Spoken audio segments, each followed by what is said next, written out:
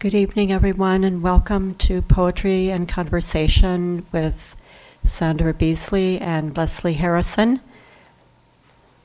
Our upcoming programs are the poetry contest. The deadline for that is March 1st. And February 9th, downstairs in the Children's Night Room, Lisa Couturier and John Geary. And January 27th at University of Baltimore Wright Theater at 7 p.m., Karen Finley will talk about her book, Shock Treatment. After today's program, please stay to purchase books and chat with the poets and sign up for our email list for information about coming poetry programs at the Pratt Library.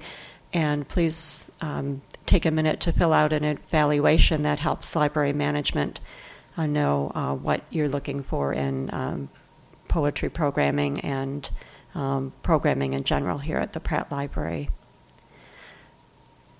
Generally tonight, the program will be Leslie Harrison will read first, and then Sandra Beasley will read each, I think about 15 minutes each. Then we'll have a question and answer period, and after that, each poet will again read a few poems.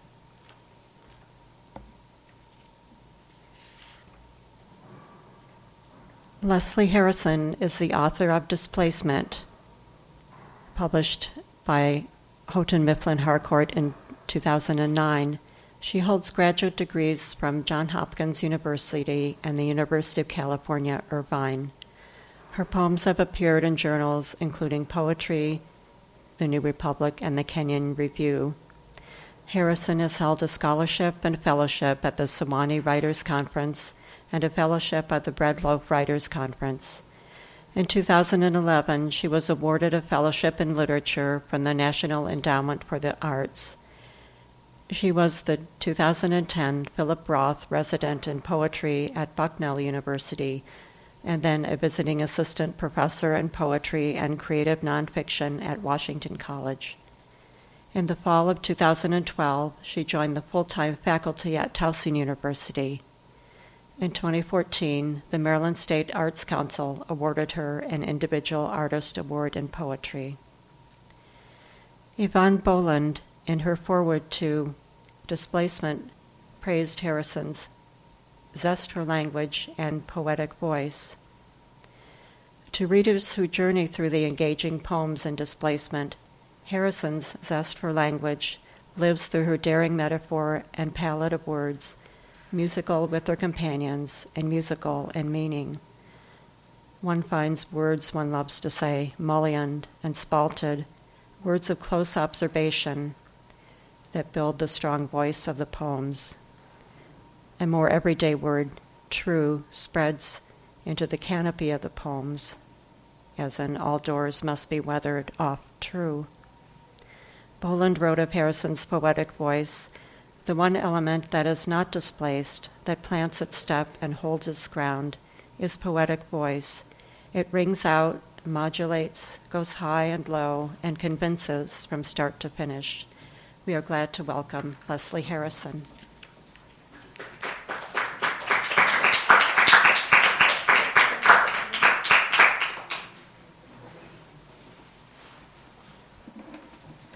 Hey everybody, thank you for coming out on this chilly night. At least it's not Friday night, when I think none of us would be here, and probably none of us will be here. I am going to start with a few poems from Displacement, and then I will read a couple of newer poems. I haven't told the Pratt yet, so it wasn't in my biography, but my second book was recently taken at the University of Akron, and so a lot of the newer poems will be from the second book, and there's even some from a tentative third book, which is sort of freaking me out. Okay, so when I was choosing poems, I thought, oh, this will be easy. I'll just read every poem that has anything to do with Baltimore. I'm not from here. I'm a military brat, so I've moved something like 47 times maybe.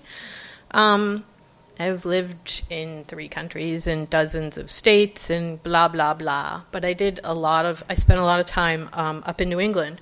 But I came down here for graduate school at Hopkins, and some of the poems in Displacement began in that moment, my first time living in Baltimore. And then when I came back, Displacement was already out, but somehow Baltimore, I feel like I won the job lottery when Towson offered me a job, because I got to come back here to a city that it turned out I loved, although the only city I had ever loved in my entire life before that was London. Hardly anybody believes me when I say Baltimore and London.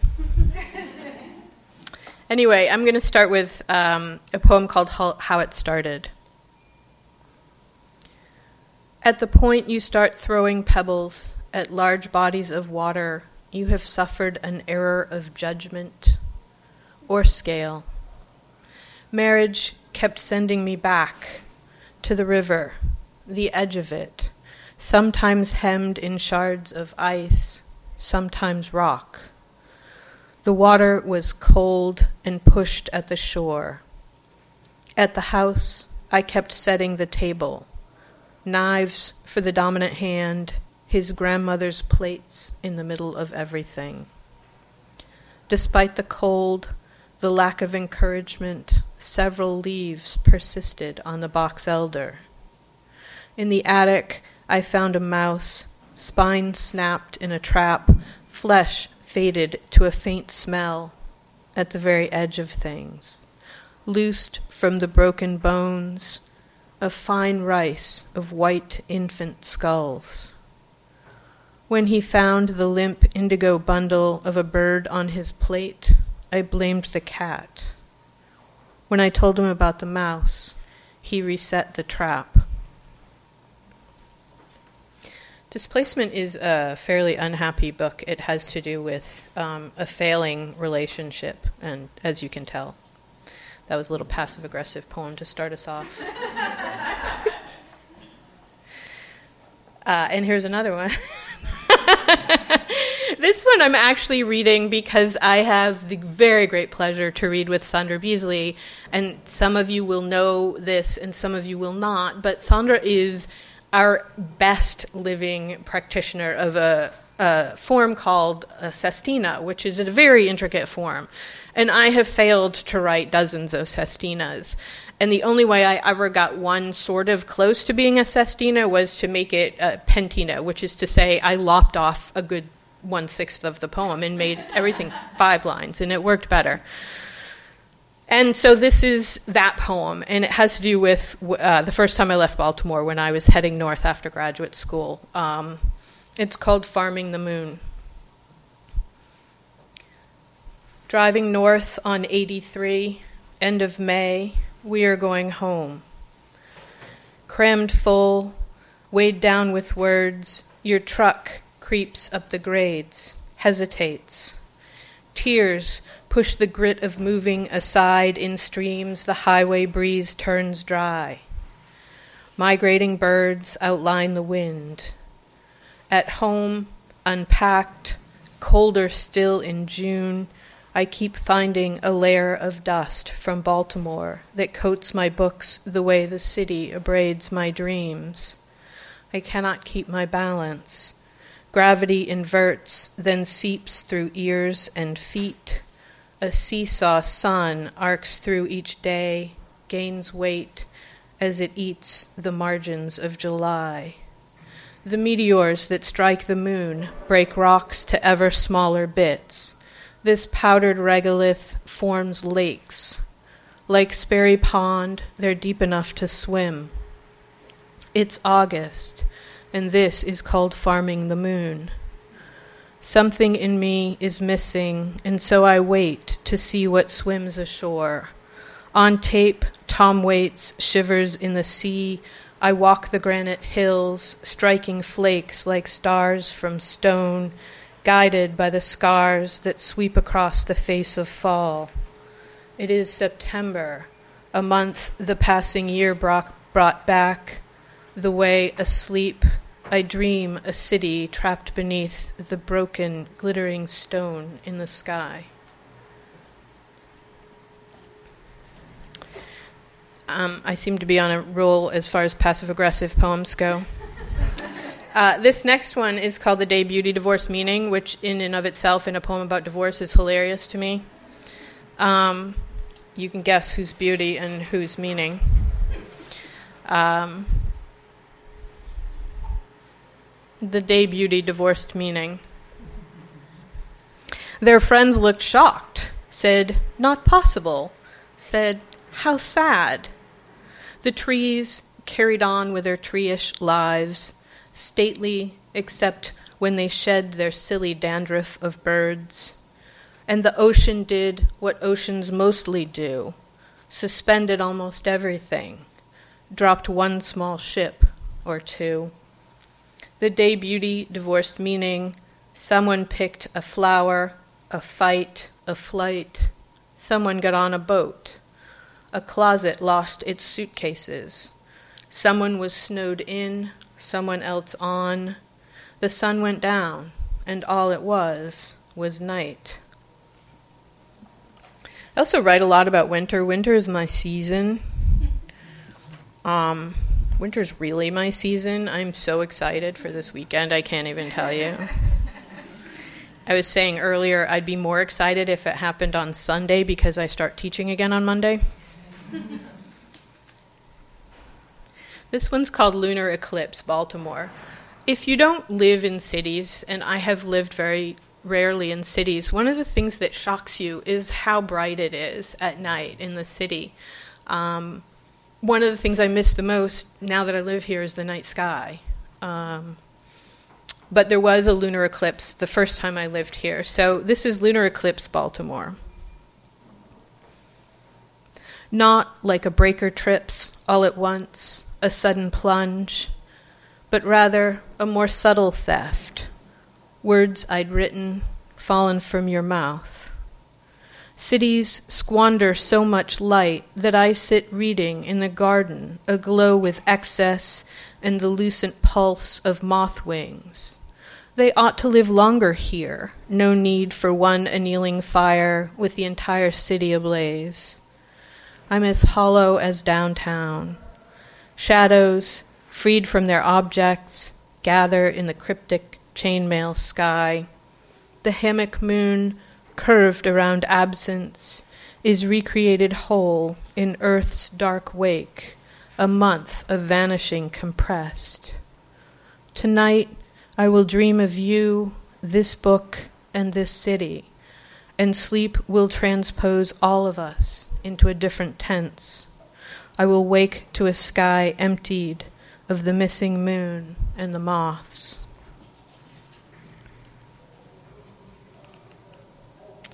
I'm going to move on to some newer poems. The first one is called Stutter. Something happened. If you read Displacement and then you read newer poems, you'll discover that I lost the ability to punctuate poems. I really thought I had a head injury when it started happening. I'm not convinced I don't. Stutter. I said love because it came closest. Said leave because you did, we do. This peeling off each from suddenly other, said come back, but meant don't go. I said dead and meant every one of those instances of vanishment, how the dead swim away from us in time, their tide, their closed wooden boats. I said tide, but tide was never right, said tide because we have no word for that kind of unforgiving away. I said tether when I meant anchor, when I meant stay. But when I said stay, one thing I meant was against confusion, against yet another loss. I meant two-faced Janus, January's god of fallen gates, of trying to look both ways.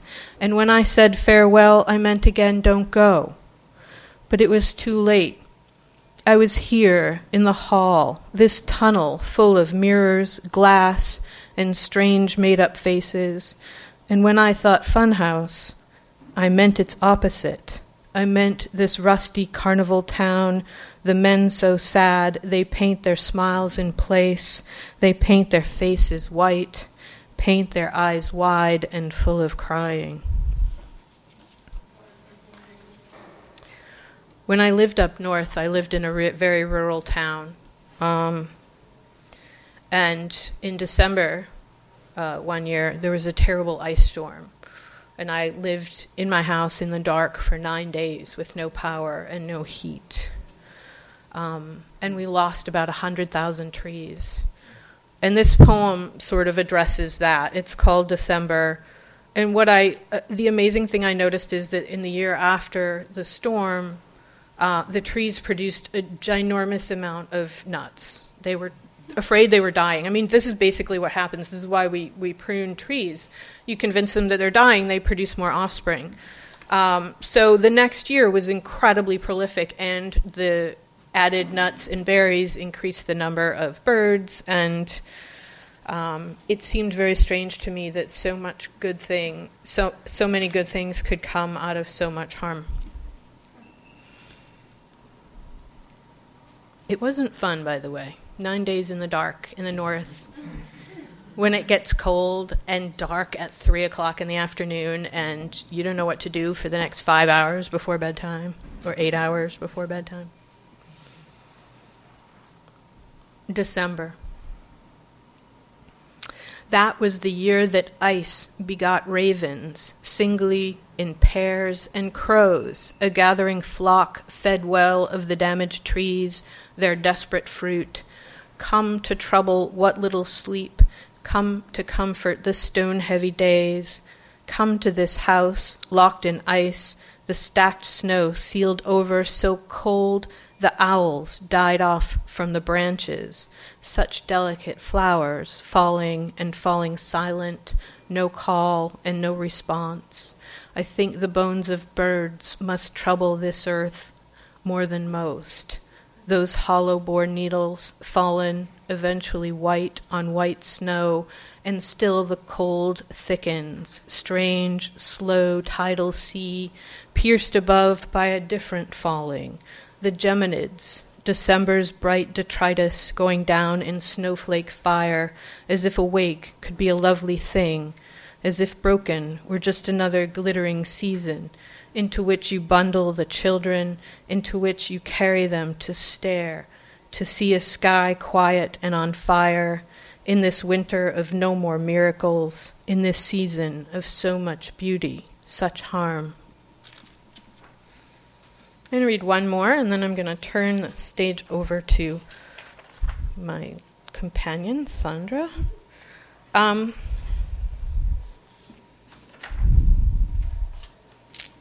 Okay. No, not that one.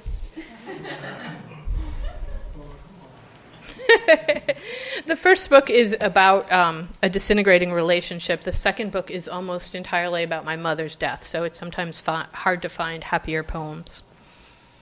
I don't know that this one is happy, but it's better than the one that's I Would Drive to Your Grave, which is the one I said no to just now. This one's called Imagine.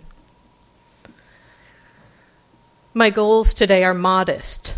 Attend the sky for signs of failing, falling, signs the buildings remain at ease, comfortable abutments guarding against so much endless space, their blank faces intentionally broken open in windows, such casual, such pretty risk. The blind wear sunglasses, darkness being one thing, exempt from multiplication. Objects in mirrors are often closer than they appear. What follows does so in ways both intimate and dangerous. Movie stars wear shades, windows without history, forgetting the arc lamp of the past, forgetting recognition was never a matter for such tiny disguises. The sky all day, the sky keeps showing off. amusing itself with the usual bag of tricks. The city stands below, stands in shadow. Somewhere small switches are thrown, and the stars muscle their way into being seen again, our ancient coming attractions, a million more years or more in the making and in the dying. In the dying night, we go out into the lighted dark. We go over the details. We make extensive notes, excuses, amends.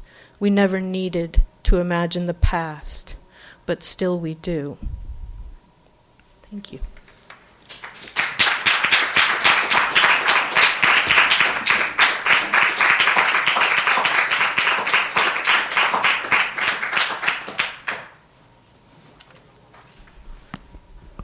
Thank you, Leslie. So displacement is in the back, and you should definitely check that out. Shailene is holding it up.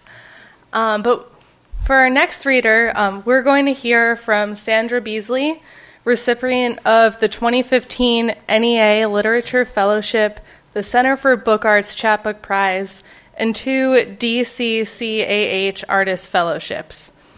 She writes in many forms. She's the author of the memoir, Don't Kill the Birthday Girl, Tales from an Allergic Life, and poetry collections, I Was the Jukebox, winner of the Bernard Woman Poets Prize, and Theories of Falling, winner of the New Issues Poetry Prize. She's here tonight with her newest collection, Count the Waves, also in the back. And when I think of Sandra Beasley's poems, I think of one of my favorite lines from the book. If some think me babbling, imagine how a game of chess appears to one who has only ever known a checkerboard. These poems make truth claims, statements that reveal how the world works. She overturns assumed names and definitions, showing that words separate us more than space. She also inspects the insides of poems and relationships, with lines like, you want to hold my hand, but not the blood within that hand. So I'm very excited that Sandra is going to come up here now. So please welcome Sandra Beasley.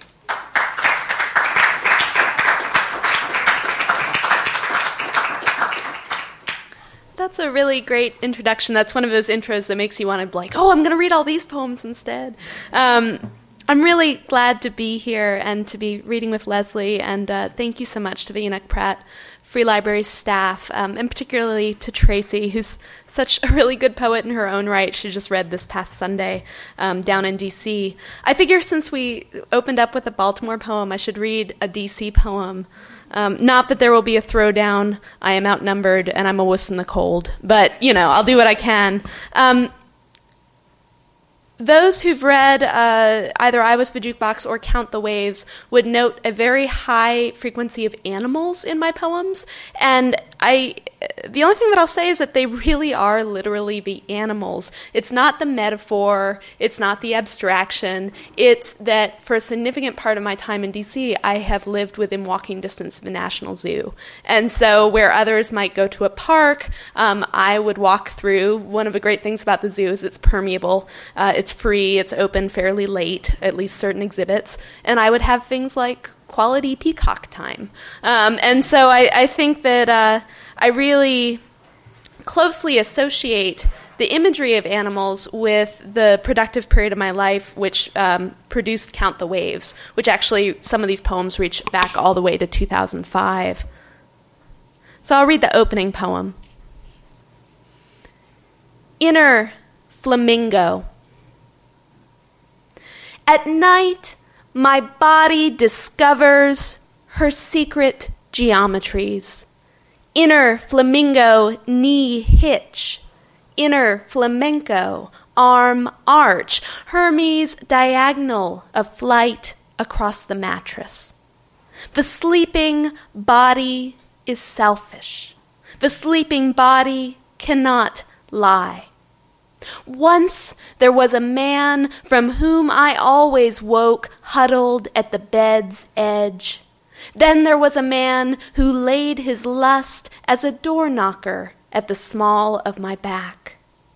The first time I laid down with you, sweat stuck, each onioned in the skin of the other, I assumed the unconscious hours would peel us free. Yet when sun cracked its eye over the horizon, we were as we'd been, and the pink of me cocked her head, listening.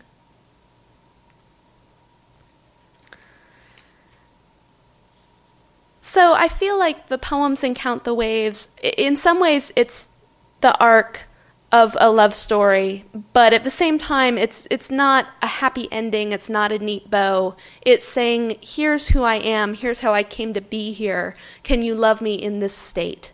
And some of the poems draw from the well of the personal, but some of them are a little further outside, and I would feel remiss if I didn't read a sestina. So I'm going to read one of a trio of what are known as the Valentines in this book. And if you're not familiar with the sestina form, it's not a big deal. Think of it as a kind of puzzling, like the Sudoku of the formal world, where you have 6 end words that you commit to in that first stanza. And your job is to reuse those 6 end words in a precise pattern. And so you're working within the flexibility of the word. And often they take you nowhere that you intended when you first set out. So this is a dramatic monologue. The Emperor's Valentine. I admit the monkeys were overkill. They refused to leave their jeweled hats alone. They hurled the grapes at each other like small, hard promises of sex to come. With wild animals, there is always a small, hard promise of sex to come. Even turtles, shells scraping as they circle their turtle tank. For us, sharing a glass house would kill the spark. But they're exhibitionists. Hard to make blush, turtles. Never bathed alone, using the same dish to drink. In the wild, my dear, I would ask only for the small favors, grooming you with my teeth, your small hands tugging my hair, gently as turtles tug mouthfuls of watercress from the wild. We can forget that to eat is to kill with chewing so elegant, but alone, thinking you're alone, I see you bite hard at the fatty bones of the chicken, hard at the apple's core, licking the dismal buttery bits from the knife. It's a lone wolf way to eat, Empress. And this turtle heart questions its shell. It's kill or be killed watching you chew. Yes, those monkeys were wild, but they were on to something. Being wild, refusing to butler, stomping the hard grapes to wine, even as guards came to kill them. To determine one's death is the small victory of caged beasts. Even the turtle in a cat's mouth can draw up, die alone. Surrounded by servants, I feel alone. The lions do not comfort me. The wild gazelles do not distract me. The turtles in their endless rutting seem small and hard, and your heart in its rut seems hard and small. Loosen your robes, whether you kiss or kill your emperor, free him from this lone, hard bed. My room grows wild with vines big and small, and turtles with nothing but time to kill. When I'm taking the sestina into the high schools, I usually do a pop quiz, and they try to figure out what the N words were. Raise your hands. Okay, so Tracy quoted a couple of poems from a series called The Traveler's Vade Mecum. And before I read just a few from that series, I want to point out that Emperor's Valentine, I was working on that poem when I was at the Swanee Writers Conference, which is where I first met Leslie. And I think one of the great pleasures of the poetry world, which is both very big and very small, is you meet people years before, and you keep crossing paths, and each time you learn just a little more about someone, and you get these moments then where you really get to know someone as a poet. I was working on an essay about craft last year, and I ended up getting to talk to Leslie for that, and it just made me appreciate how lucky we are to have people around us as poets and as friends. So this series, love poems, yes, poems of travel, yes, but threaded through Count the Waves is this weird series that is in dialogue with a book that was written in 1853. And it was written by a guy named A.C. Baldwin, and it was a compendium of phrases. So it was a long list, 8,000 plus sentences and phrases. And the idea was that people would buy a copy, and you could then be in communication by telegram or letter with someone else who also had a copy of the book. So it was like a code book. So if you're paying by the character to send telegrams, you can take a whole page worth of information and boil it down to a few key numbers, right? So he called this book The Traveler's Vade Mecum, or instantaneous letter writer by mail or telegraph for the convenience of persons traveling on business or for pleasure and for others, whereby a vast amount of time, labor, and trouble is saved. I'd be curious to know if it's in this library somewhere. All of the poems in the series take their titles from the Traveler's Vade Mecum. They are not trying to create any one narrative, but every time, over and over, you hear the experience of people in motion toward each other and away from each other. So the Traveler's Vade Mecum, line 7,405, it's actually from the original book. The offer will not be repeated. Two men walk on a path. One has a blade in his pocket. We do not know if the edge is grimed with paint or butter or is clean as a newborn tongue. One has an apple in his pocket. Put a horse at the end of the path, and he is kind to animals. Leave the horse out, and he is hungry. They can stop and sit together, knife licking away the skin in perfect blush red strips. One will look over his shoulder. One will fail an appointment he'd promised to keep. But they can have this meal if they choose. Then keep walking. One of the places that I spent a lot of time in during some of the years writing this book was Mississippi. So I had to think about sometimes the context in which words were used. In 1853, cotton was probably being evoked as an image of commodity, but I couldn't help but think of those fields in the delta that I would drive past. The Traveler's Vade Mecum, line 2,239, cotton is rising. If hunting a lion, the weight of one's gaze will scare it off. So one must always close his eyes before hunting a lion. If he is to perform an inverse operation on the universe, the hunter must be sure to step inside the cage beforehand. The sky can have its Orion. On this night, he hovers with a girl in a field of astral spunk. Because he wants to be touched, he does not touch her. Because she wants to be caught, she will run.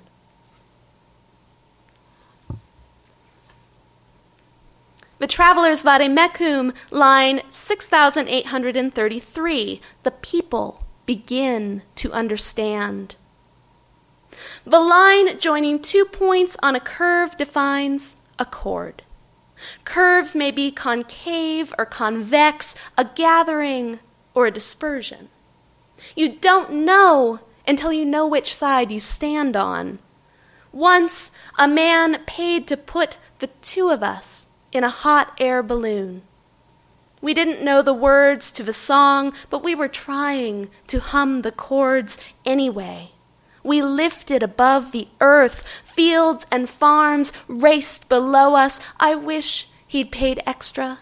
For extra, they drop the earth away as you stay where you are.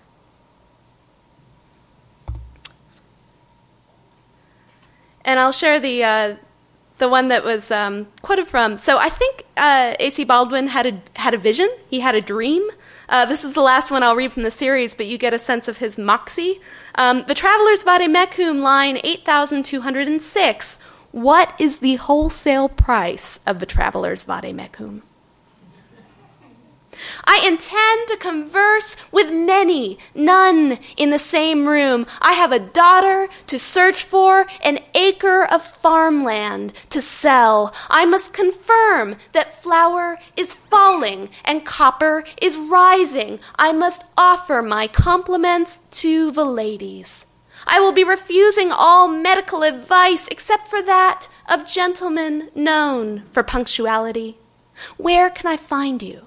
In this city, this parish, in this gypsy market with dirt floors, if some think me babbling, imagine how a game of chess appears to one who has only ever known a checkerboard. I own one suit for going south and another for going under. I traveled before I was born and will travel after I die. They will come together, each clutching their copies, and raid my library.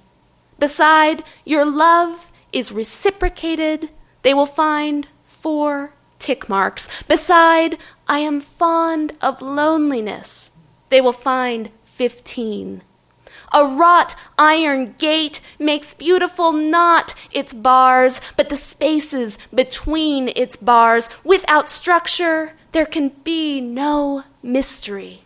Dear sirs, thank you for this service. You have shaken down the Garden of Eden for its seeds. So that's the Traveler's Vademecum series, which is threaded throughout. But I think that, those poems they're fun.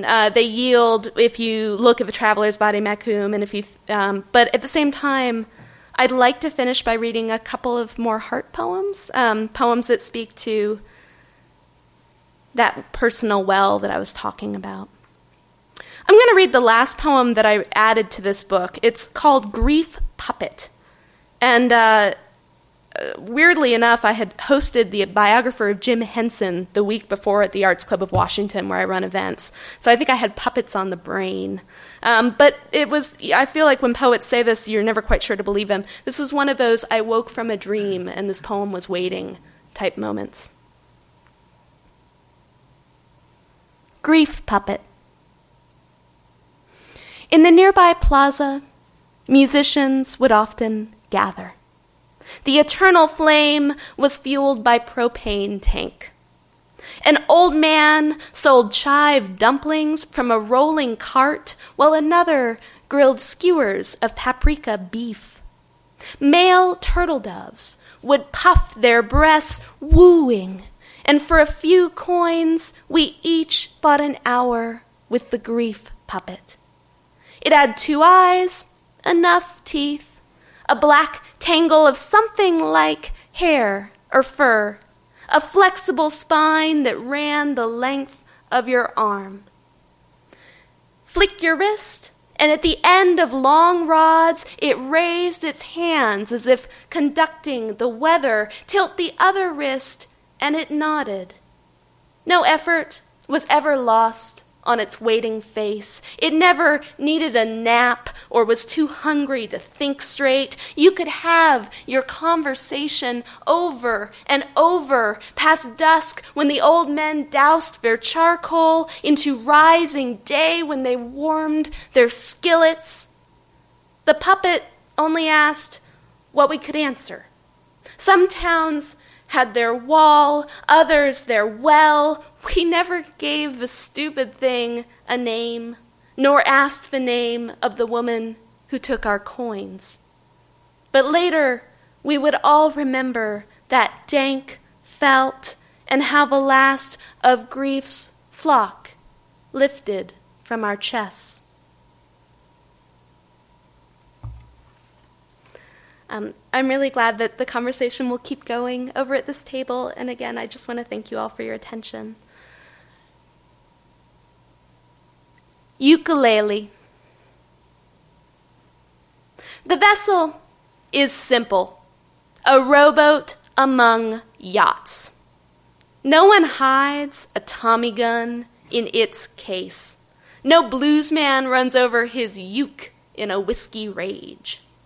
The last of the Hawaiian queens translated the name gift that came here, while Portuguese historians translate jumping flea, the way a player's fingers pick and fly. If you have a cigar box, it'll do.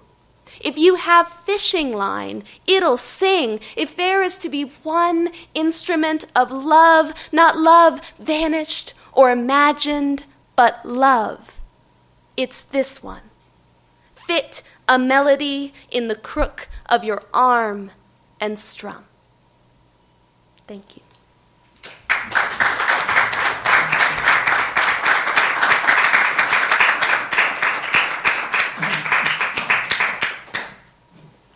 Thank you, Sandra. So now we're going to have the Q&A. You can ask Leslie and Sandra all of your burning questions. And as a reminder, this event is podcasted. So 1, you'll be famous, but 2, speak into the mic. Question? First of all, thank you very much. You both did a very good job. Yesterday was the actual birthday of Edgar Allan Poe. He would have turned, I think, at least 209 years old, something to that effect. A little bit scary, but anyway. So my question is, some of the topics I heard tonight was a bit on the mysterious side. So I wanted to know, how much did you use much of Poe's ideas? I mean, something to carry for, the macabre and all. And how does people look at Poe today from your perspective? Thank you. Well, first off, I was really delighted to be in this room, in part because of a personal connection to Poe. I attended the University of Virginia, and I was in a group called the Jefferson Literary and Debating Society. And although I don't believe he was officially elected an officer, Poe did sit in as secretary to the society during his days as a student at the University of Virginia before he bounced out for what people often refer to as likely gambling debts. So I've always felt a personal connection to Poe, and we would have recitation contests. I don't know if he so much is apparent in my work on the page, but I do think of him as a reader. Reading Annabel Lee and Poe's work is how I learned to sustain momentum and musicality in delivery. I do think the darkness and maybe the use of animals, right? For me, it would be resonant. I didn't have a raven, but I had a flamingo, and if you look at the book, I have a peacock too. I think he's widely regarded. I think Poe is incredibly useful because he bridges the gap between what is sometimes unfairly dismissed as genre fiction and what is just finely wrought narrative with a heavy dose of suspense. And he did some wonderful essay writing. Actually, one of his most brilliant pieces is about furniture, the taxonomy of furniture. It's a nonfiction piece. So I think he's widely still appreciated and spoken of, but like I said, I'm biased. I sat in the chair he sat in as secretary. So I think for me, I first encountered Poe in prose. I didn't know Annabel Lee or The Raven when I was a kid, but he was the first stories that were so messed up and so dark, and I was transfixed by them. And then I kind of left Poe for a long time, but moving back to Baltimore and teaching here, my students love Poe. They love Poe beyond all other poets. And I have talked to other professors, and they don't think it's just Baltimore. A lot of students really still respond to Poe. So he's been much more present in my writing life than he had ever been since I was a little tiny kid and tried to duplicate the Cask of Amontillado in very bad prose at age 12. But also, this is an ongoing conversation with a lot of poets I know. It's very, very hard to write a happy poem, and I seem to dwell in the other end. I'm very familiar and comfortable with Poe's sort of outlook on life. I go for the dark almost every time.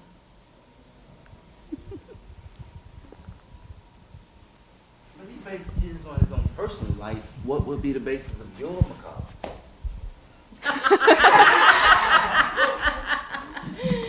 You know, there's a line in a John Berryman poem where he, his alter ego says, "But nothing very bad happened to you lately."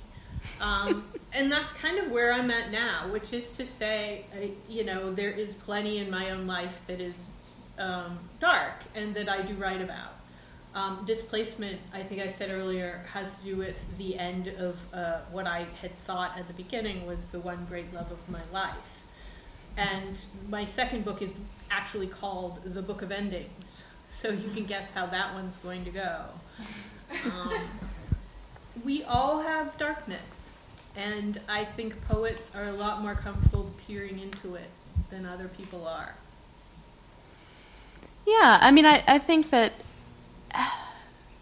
I think for me, the catharsis that's often embedded in Poe's handling of melodrama or of kind of severe, dark turns, that interests me, but honestly what interests me more at this point in looking at his work is his choices of diction and voice, and where, you know, we can't assume that just because he wrote in a generation prior to ours that he's using elocution styles that were natural to that generation. Even then, he was using these incredibly heightened, he was making very specific choices in syntax and diction with his speakers and stuff. That really interests me, because I think, as you might have heard when I was reading those Traveler's Vade Mecum poems, I'm interested in choosing word types, choosing a level of formality to kind of create different levels of humor.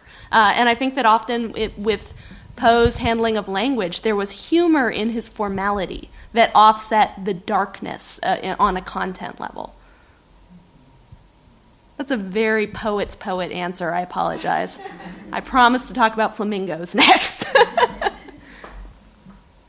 Anyone else? I enjoy both of you, and you were both unique in your different perspectives. May I do two separate questions to aim their different ways, starting from the latter forward. Sandra, your poems, I noticed you balance sexual innuendos and the way you balance it in your poems. Is that a general vehicle for you in your writing? I try to balance sexual innuendo in my daily life. Yeah. No. I mean, I think that... Okay, so I wrote this book about food allergies. It was a memoir. It's a nonfiction book. And one of the things that I had to really think about was I was describing states of the body that were not pretty, they were not sexy, they were often painful. Nobody really romanticizes hives.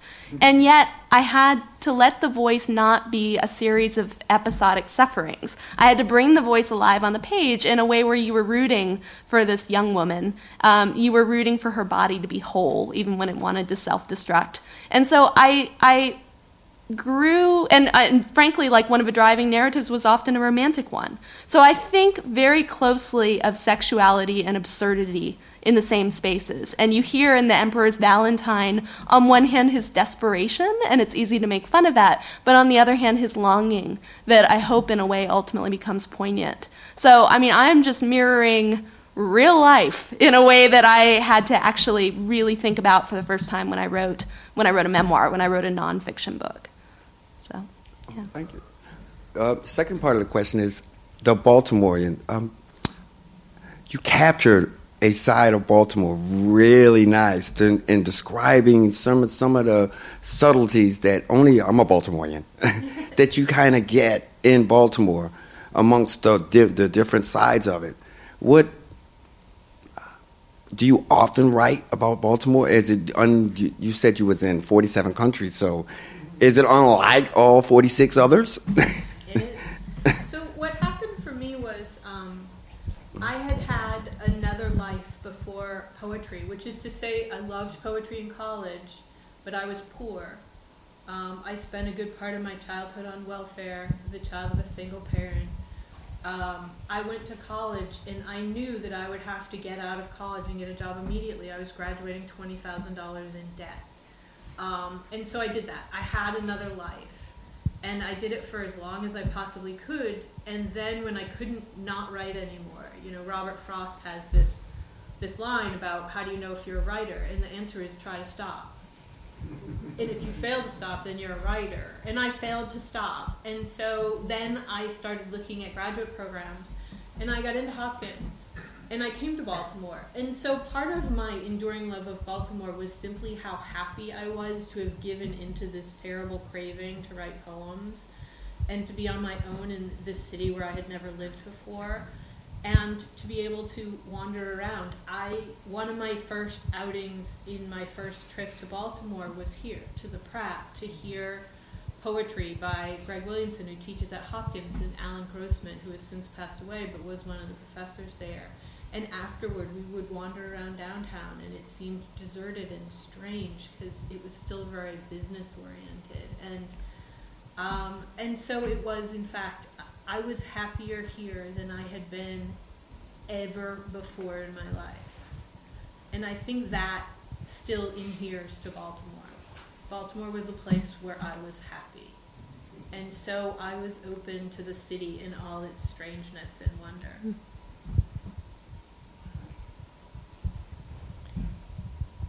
I think that's a really great place to stop the Q&A if no one has any other questions.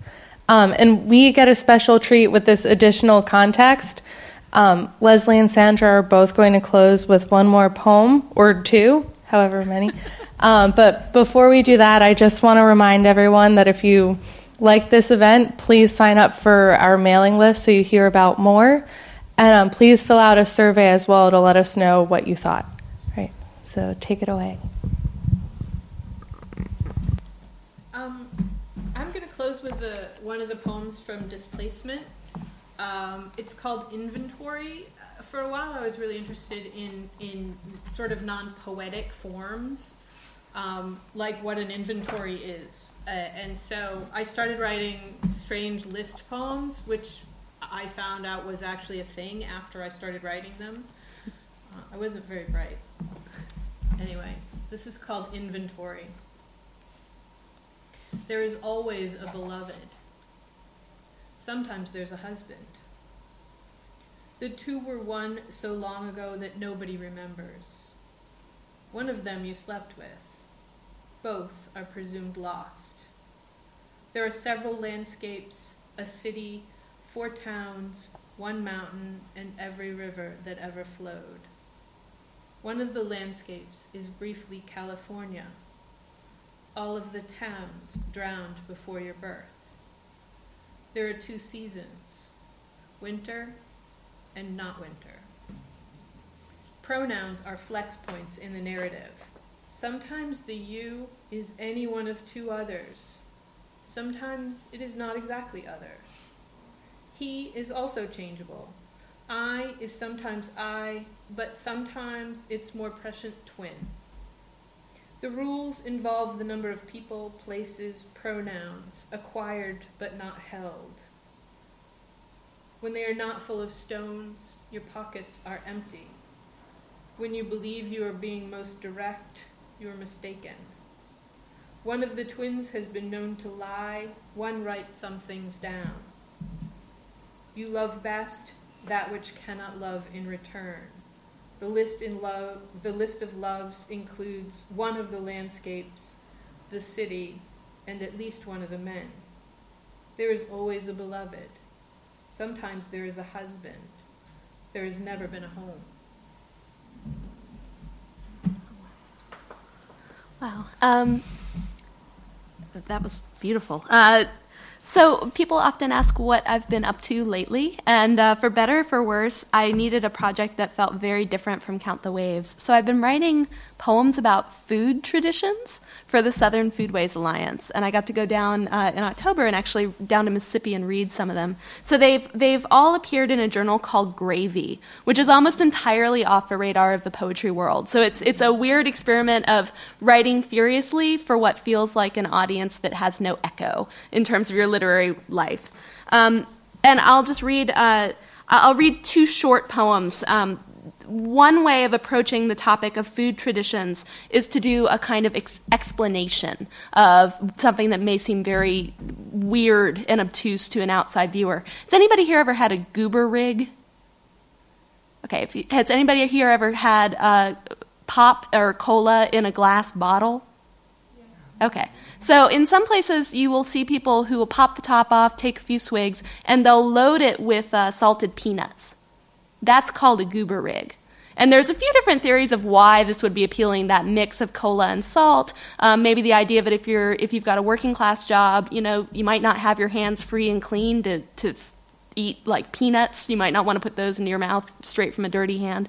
But goober rigs, so the trick is to picture something like that glass bottle of cola filled with peanuts, and try to figure out how did that come to be. And so I started with looking up the origin of the nickname for peanuts, goobers, and I was reminded that it comes from the African word nuba. Goober rig. Of course, the nuba quivered underground in their legume shells, waiting. Of course, the bottle straddled the dirt with contoured glass. Of course, it was a gusher. Rich cola swelling toward the neck, skyward, crested by peanuts and salt sweat. And of course, we opened our grateful mouths. Of course, we taught our children the new way, and what at first seems an idiocy of syllables becomes the only creation story you need. Anybody here ever had a mullet? Mullet is a light-boned fish that in certain places is served so commonly in all forms, fried, stripped, jerky, that it's in one place referred to as a kind of bacon, Biloxi bacon. If Mark Chagall's father had hauled fish in Mississippi instead of Vitebsk, it would be mullet winging over rooftops, mullet on violin, rooster and mullet, mullet and goat. The painter Chagall saw the wonder of what sustains us, how one can scavenge the bottom and still rise without apology by the silvered dozen. In a chapel of mullet-paned glass, we would gather to watch each fish relay the baton of its body from wave to wave across a marathon of hunger. The body, fried, cradled in grits, the body, smoked and lacquered in cane. When casting nets to the gulf, who are we to judge terms of grace? We save the gizzard, the star-white milt. That bridal row on our tongues bursts with the promise of morning. Thank you.